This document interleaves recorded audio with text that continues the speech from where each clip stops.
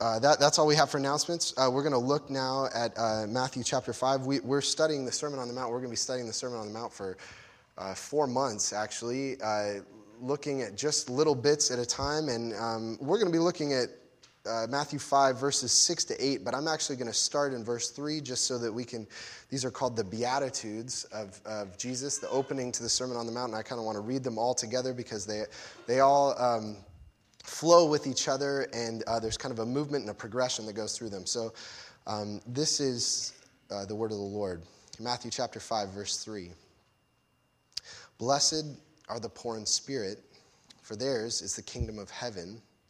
Blessed are those who mourn, for they shall be comforted. Blessed are the meek, for they shall inherit the earth. Blessed are those who hunger and thirst for righteousness, for they shall be satisfied. Blessed are the merciful, for they shall receive mercy. Blessed are the pure in heart, for they shall see God. Let's pray together. Our Father in heaven, we ask that the same Spirit that inspired these words, that even gave these words to Jesus, that aided Matthew as he wrote them down, your same Spirit, that he would be here teaching us and applying these words, opening them to us as we meet together as your people. So we ask you to be our teacher, and we ask that you would open our hearts, and we open our hearts to you because we love you, we love your word, and we know that man does not live by bread alone, but by every word that comes from the mouth of God. So we pray this in Jesus' name. Amen. So we are looking this morning at the beginning of Jesus' teaching on holiness. What does a holy life look like, a godly life, a righteous life? What does Jesus have to say about what it looks like? And actually last week, if you were here last week, we looked at the first 3 Beatitudes. And the first 3 Beatitudes are kind of, you might call them Beatitudes of need. We talked last week about how the beginning of Jesus' Sermon on the Mount, the Sermon on the Mount is Jesus saying, this is what it looks like to be one of my disciples. And yet he begins it by not telling us to do anything. He tells us actually not what we should do, but what we don't do, how empty we are. There are these Beatitudes of need. So he says, blessed are the poor in spirit. Those who are spiritual failures, Jesus blesses. Blessed are those who mourn. Blessed are the meek. That's those who have no power, social power in the world, who the world has no need for. Jesus says they're blessed. And so the beginning is for Jesus. We experience Jesus' blessing. We come to him empty-handed, and he pronounces his blessing on it. So that's how he begins the Sermon on the Mount. But then, in the 4th Beatitude, a transition happens. And because what happens is when we hear those Beatitudes, when those really hit our hearts, that Jesus blesses the poor in spirit, when you come to him as a spiritual failure and he still blesses you, when you come to him brokenhearted and he blesses you, when you come to him powerless and he blesses you, what you're encountering is Jesus' holiness, that how he is a friend of sinners and he loves us. And when you really experience that, what is going to happen inside of you is you are going to say, I want to be like him. Jesus is a friend of the weak. He's a friend to the poor. He's a friend of the brokenhearted. He was a friend to me, and now I want to become like him. And you can see that desire in the 4th Beatitude there in verse 6, where Jesus says there's this transition in the Beatitudes. The first 3 are Beatitudes of need, and then there's this transition where he says, blessed are those who hunger and thirst for righteousness, for they shall be satisfied. That's us saying, I want to be like, if Jesus says, if you want to become like me, you hunger and thirst for righteousness, you will be satisfied. I will give it to you. And so that even though Jesus invites us to come to him empty-handed, he also wants to create in us a new kind of life, a transformation in the way we live, a transformation of our hearts. He wants to reform us. He wants to form in us holiness. Let me just tell you that personal holiness for each of us, just as individuals, as a community, as a church, is tremendously important as a part of our spiritual life and as our witness in Bellingham and in this community and in our families. And actually there was in the 19th century, there was a Scottish pastor named Robert Murray McShane. He was actually pastored a very small church in Dundee, was not particularly well known. He actually died when he was 29. And he pastored, a small church. And actually, the church that he was preaching in, there was maybe moderate growth while he was there. And then he went on a mission to Palestine because he wanted to be a missionary to the Jews. And he left. And as soon as he left and the interim pastor came in, there was this huge revival as soon as he left. And so there was something kind of unremarkable about his ministry. And yet Robert McCheyne, even though he died very young, 29, he basically worked himself to death. His memoirs, his sermons, his letters were gathered together by his close friend Andrew Bonar, and now they've never gone out of print. 170, 180 years later, they've never gone out of print, and they're these deeply pastoral, poetic letters. And one of the things, McCheyne has a famous quote where he talked about his ministry as a pastor, and he said that my people's greatest need is my personal holiness. My people's greatest need is my personal holiness. As a pastor, what I have most to give them is my life lived with Jesus. More than being a great preacher, more than being a great organizer and a great leader and being inspiring, the quality of my life. And that's equally true for each one of us, whether that's in our families, whether that's in our workplace, whether that's in our dormitory. The thing that we most have to offer people is our personal holiness. And so this raises a big question for us about what is holiness, where does it come from? And so what I want to do this morning is we look at these next Beatitudes as Jesus makes a transition in them. I want to answer two questions. First of all, where does holiness come from? And second, what does holiness look like? And my hope is, as we look at just a couple verses here, that you would see that holiness is not a burdensome thing. It's not something to weigh you down and to make you feel bad about yourself. It is just a beautiful quality of life. And it's a part of God's grace to you. It's part of what Jesus wants to form in you, part of his promise to you to make you like him. So, two questions. Where does holiness come from, and what does holiness look like? And the first, where does holiness come from? And this is an important question. How do you become holy? How does that transformation in your life happen? And I'll tell you why it's an important question, because for most people, when they become Christians, many people go to camp or they go somewhere where they hear the gospel message for the first time. And, if you're involved in Young Life or something like that, you go up to Malibu, and it's this beautiful place. Everyone's loving each other, and there's this great feeling, and the message is God loves you no matter what. No matter what you've done in your life, he will forgive it, he will wash it away, and he will make you his son, he will make you his child, and you say, yes, I want it, I'm in. And then you get into the Christian life, and the main message after that, after day one, is, all right, now you got some work to do. Now it's time to gut it out. Now it's time to meet God's standards. And all of a sudden, God switched from that first message of grace and come and be my child, to now he switched to this taskmaster who's laying burdens on me. And it's kind of this bait and switch. But one of the things for us to first understand about where does holiness come from is that bait and switch is a deep failure to understand Jesus' teaching.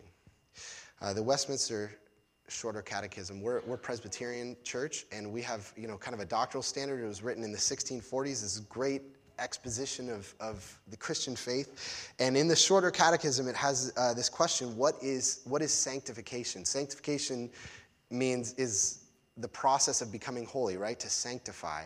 How do I become holy? What is the process of becoming a new person, of becoming like Jesus, of becoming transformed? And this is what it says: sanctification is the work of God's free grace. Sanctification is the work of God's free grace, whereby we are renewed in the whole man after the image of God and are enabled more and more to die to sin and to live unto righteousness. That amazing statement that how your life changes is a work of God. It's not your work, and it's a work of free grace. It's something that you don't earn, that God is going to do in you. So where does holiness come from? It comes from God. It's a gift to us. And this is precisely what Jesus says in verse 6 when he says, "Blessed are those who hunger and thirst for righteousness, for they shall be satisfied." They shall be filled. God will do that work. He will give them the thing that they're hungering and thirsting for. So where does holiness come from? It comes from God. But also this verse also tells us how it comes. So it comes from God, but how? How does it work? And we see a couple things. First of all, that holiness comes to us from having a longing for it, from longing, a desire.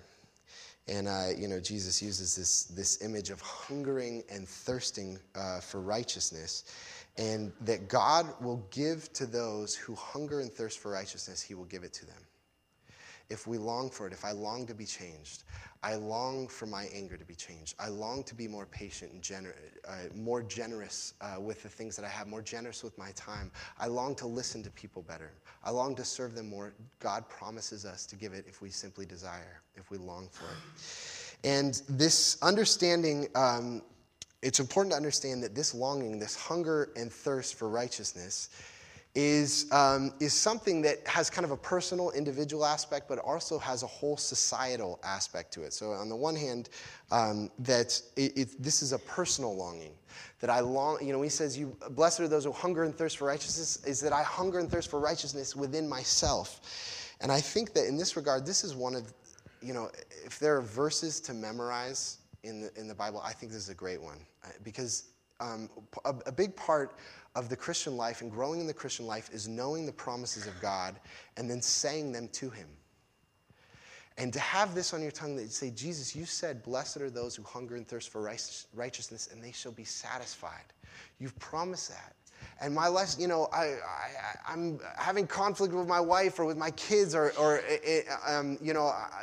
I'm feeling tempted in all kinds of ways, and I feel like I'm continually failing in all kinds of sins. To be able and bring this promise to God that you promise that you will fill those who hunger and thirst for righteousness.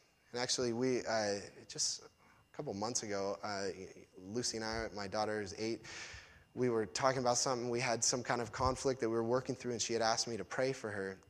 And I was praying for her, and, I kind of quoted this somehow in the prayer. I said, Lord, you bless those who hunger and thirst for righteousness, so we look to you that you would fill us. And at the end of the prayer, she said, what was that thing you were talking about, hunger? And I like that. I like what that is. And even for her, of this whole prayer of her dad, Pastor Dad praying, the words that stuck out to her, the words that had real power in the prayer were the words of Jesus, because she could sense that in them was real promise. There was something in those words that actually spoke to her actual condition. And she says, yes, that's me. I hunger and I thirst, but I don't have it. It needs to be given to me. And Jesus is promising us here. And so to have these words at hand. So there's this personal longing for my own transformation. But also, Jesus has a vision for a societal longing, a transformation of society. This is not just about my personal piety, my own personal spiritual life that Jesus is talking about. He's also talking about a longing for God to do something in society, in the world, among humanity, and my community. And to give you, I've been reading through Job in my personal devotions, and Job gives some beautiful descriptions of what righteousness is. Let me read one to you. This is what he says in Job 29. He says, I caused the widow's heart to sing for joy. I put on righteousness, and it clothed me. My justice was like a robe and a turban. I was eyes to the blind and feet to the lame. I was a father to the needy, and I searched out the cause of him whom I did not know. That there is a longing for there to be, he has a longing, there's people who can't see, that they can't walk, they don't have fathers, they don't have families, and I long for God to mend those things. And that's what we hunger for righteousness. It's not just that in my closet, in my relationship with God, that there would be some kind of wholeness, but that there would be a wholeness in my whole community. And so, Lisa's coming up here talking about these are single moms. And to have a longing that the kids that are growing up without dads or in at-risk families, that they would feel loved, that they would feel cherished, that they would know that there's a God who cares for them. And so part of when we say we hunger and thirst for righteousness, it's not just that Nate has a holy life, but that there is righteousness reigns in Bellingham and in Whatcom County. So that's part of the longing too. It's not just a personal longing, and it's a longing for human flourishing. And so holiness comes to us when we have that longing to see God's work in the world and in my own life. So the holiness comes through longing, but it also comes through promise. Holiness comes to us through trusting in the promises of God. And one of the big takeaways from the Beatitudes, these are these first statements that Jesus gives in the Sermon on the Mount, is that they are charged with promises to us, right? So you read through them, it says, "Blessed are the poor in spirit, for theirs is the kingdom of heaven. Blessed are those who mourn, for they shall be comforted. Blessed are the meek, for they shall inherit the earth. Blessed are those who hunger and thirst for righteousness, they shall be filled." Promise, promise, promise, promise. And the way that Jesus is saying, the way that we become holy is that we take hold of the promises of God and we trust in them and we rest in them. We know what they are, and they are the source and center of our life. And so here he is, this promise that I will be filled, right? This word where it says, "Blessed are those who hunger and thirst for righteousness, for they shall be satisfied." I think every other use of that word in the Gospels is talking literally about food. There were people who were hungry and they ate and they were filled. Their stomachs were filled. And, I like that bodily image. That when Jesus says he will fill us, satisfy our bodies with righteousness, that our bodies will become, not just our souls, but our bodies will become places that are, hands and feet, as Lisa talked about, of righteousness. That in our flesh, we become a picture of who God is and what God is like in his glory. And so there's a promise that we'll be personally filled, but also there's a promise about society and about the world.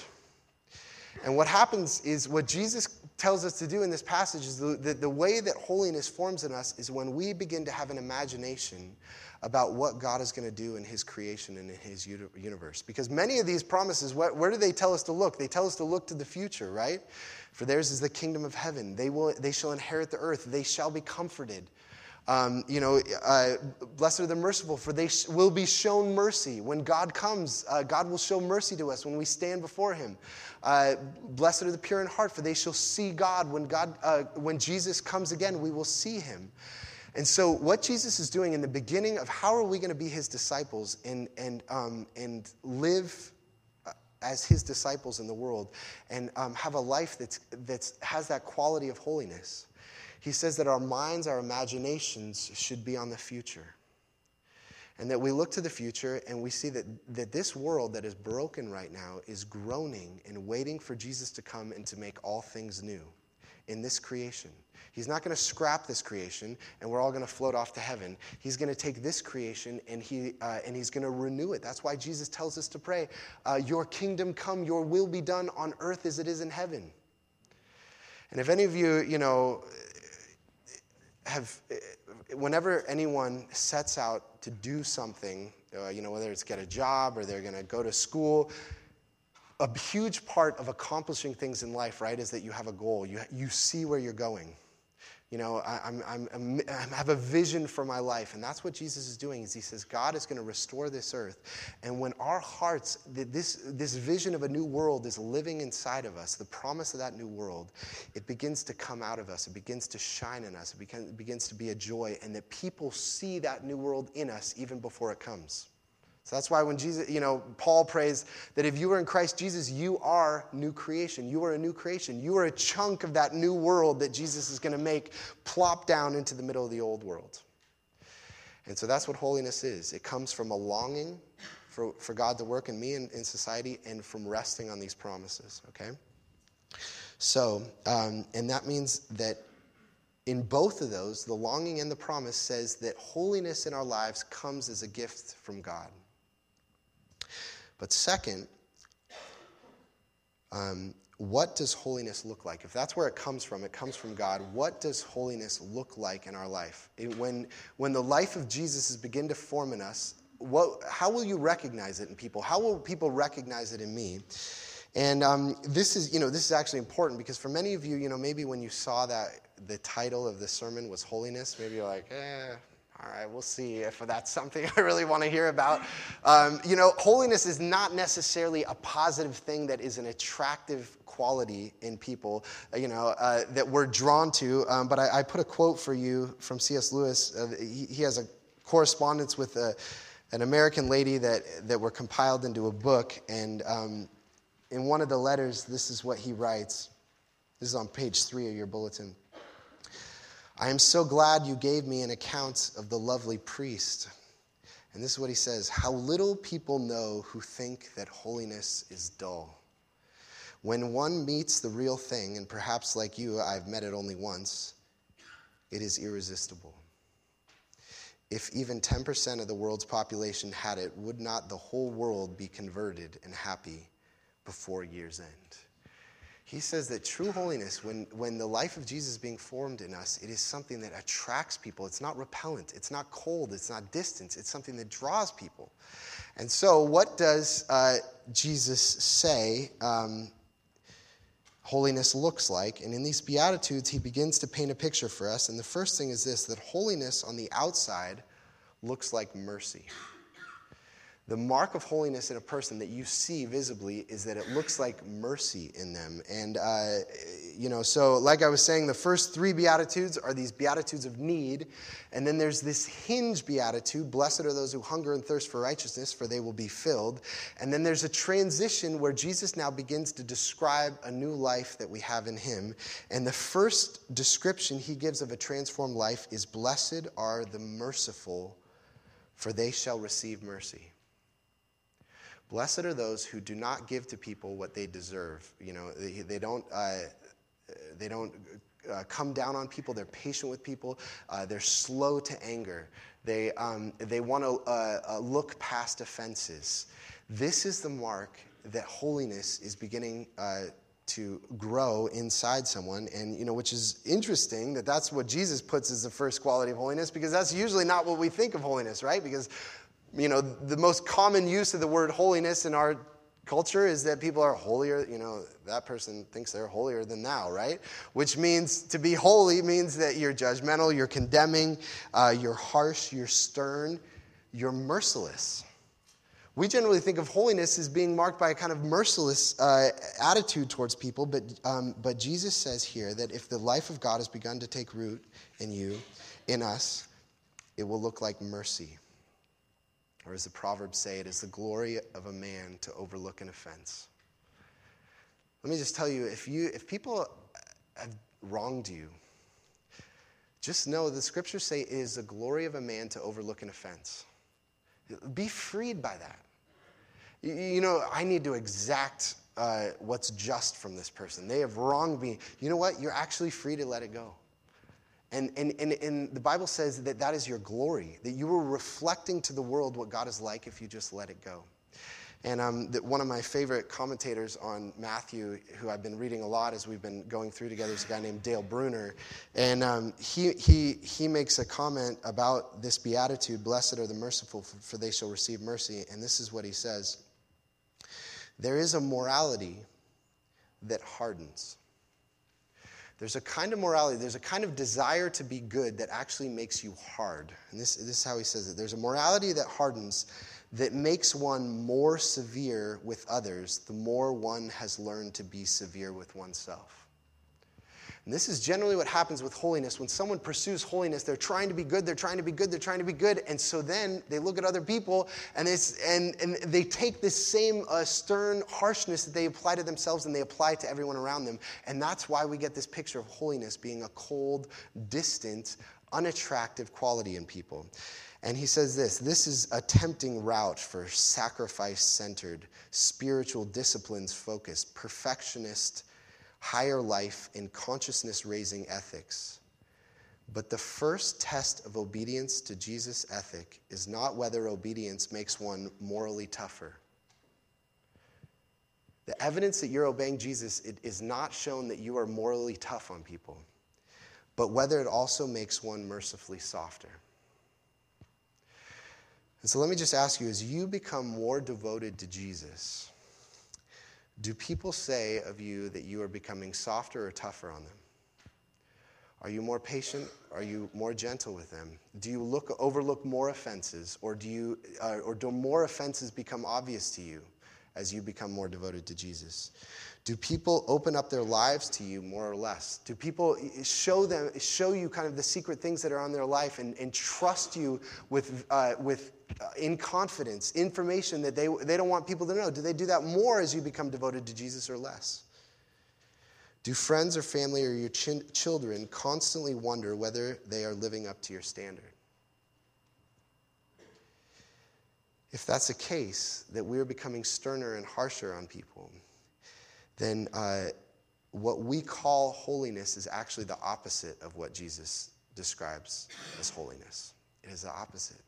The first picture in the transition of a life is that we become merciful to people, we become gentle. And of course, Jesus in the Sermon on the Mount is going to say more about being judgmental of people. You know, his famous, maybe the most famous verse in the Bible is in the Sermon on the Mount, "Judge not, lest you be judged." And he says, don't try to get the speck out of your neighbor's eye when you have a plank in your own eye. Don't be a hypocrite. Look at your own sin instead of the sins of other people. But one of the things that I want to point out is that Jesus' understanding of mercy is not the same as kind of our culture's understanding of tolerance. So, tolerance has become the kind of great virtue of, modern Western society. And one of the big differences is that tolerance has a sense of indifference to it. It's kind of say, listen, do what you want to do, live your life. As long as it doesn't hurt me, who am I to say that you've done anything wrong? There's not a personal relationship, a closeness. There's not a going after the person. It's not love. Tolerance is not love. Jesus' vision of mercy has this deep relationship goal inside of it. And so when Jesus says that this calling to be merciful, it does not mean that we just say, hey, do whatever you want to do. I have no moral convictions. So how do we do mercy?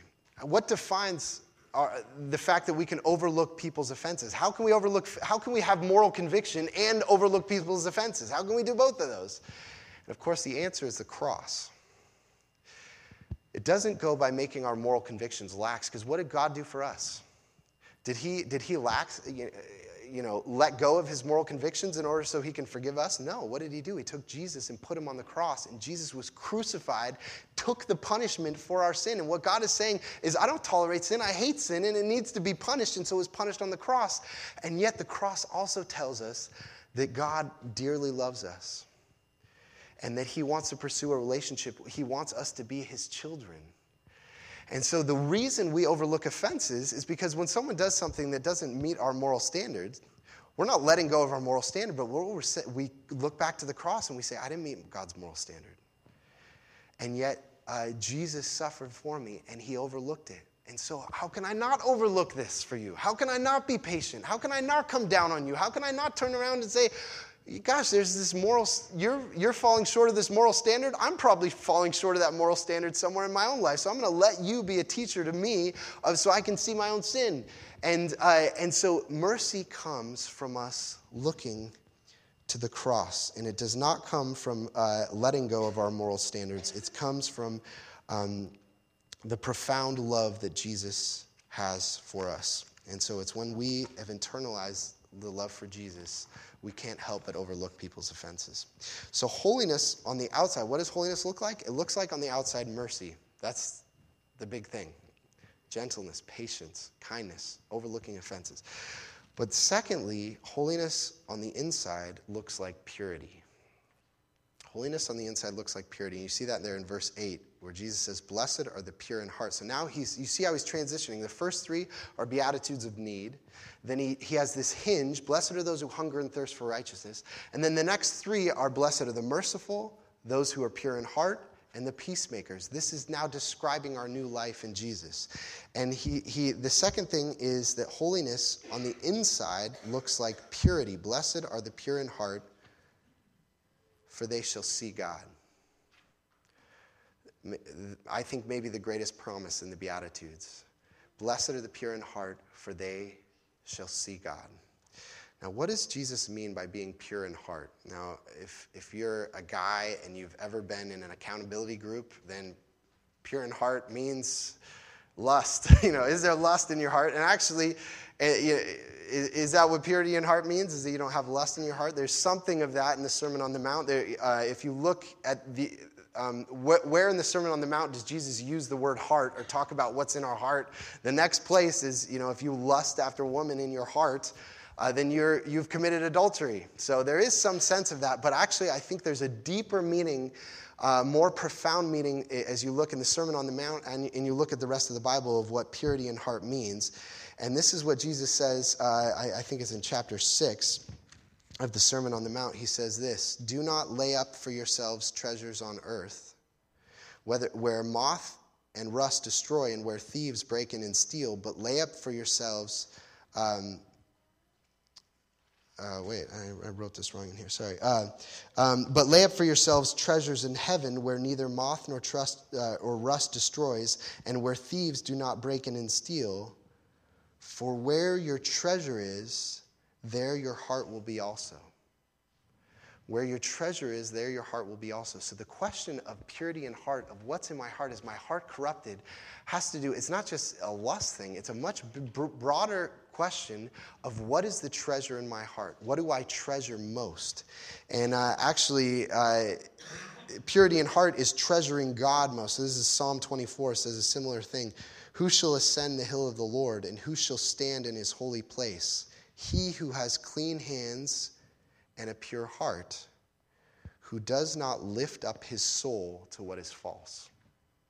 And so purity of heart does not simply mean that it does not mean that you don't have bad or lustful thoughts, that you're free from sin. I never have sinful thoughts that come into my heart. That's not what purity of heart is. Purity of heart is that my greatest treasure, my ultimate devotion, is to God. There is nothing, what we were just singing in that song, Lonely Woe, is there anything on earth that can compare to Jesus? That he has become the center of my hope in my life and my devotion. I rest in his promises. He's the one who changes me. He's the one who defines my relationships and my families. He's the word of truth that I look to and that I love him. And it's like that song that we sang last week, Fernando Ortega's song, that says, "You can have all this world, but give me Jesus." You can have all this world, but give me Jesus. That's a description of purity of heart. It's not that I'm free from sin. No, it's that as a sinner, I found that I have no other Savior. I have no one else who can satisfy the deep longings of my heart. And there's no one else that can transform me except for Jesus. And so it is this exclusive love that Jesus describes as holiness. So what I want to give you a picture of is, we're going to talk about blessed are the peacemakers next week. But this is such a simple picture of what holiness is. On the outside, it looks like being merciful.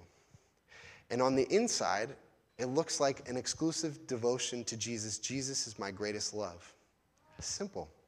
It's not a pile of burdens. It's not a pile of rules and rituals that God is heaping on us, that if we can, hold them all on our shoulders or we can keep them up, then he will finally love us. No, it is a simple picture because Jesus has already done everything to approve us before God. We don't have to work and do rituals and do all kinds of religious activities to try to please God. Jesus has done everything to make us acceptable with God. And so our response is this simplicity of life, that Jesus is everything.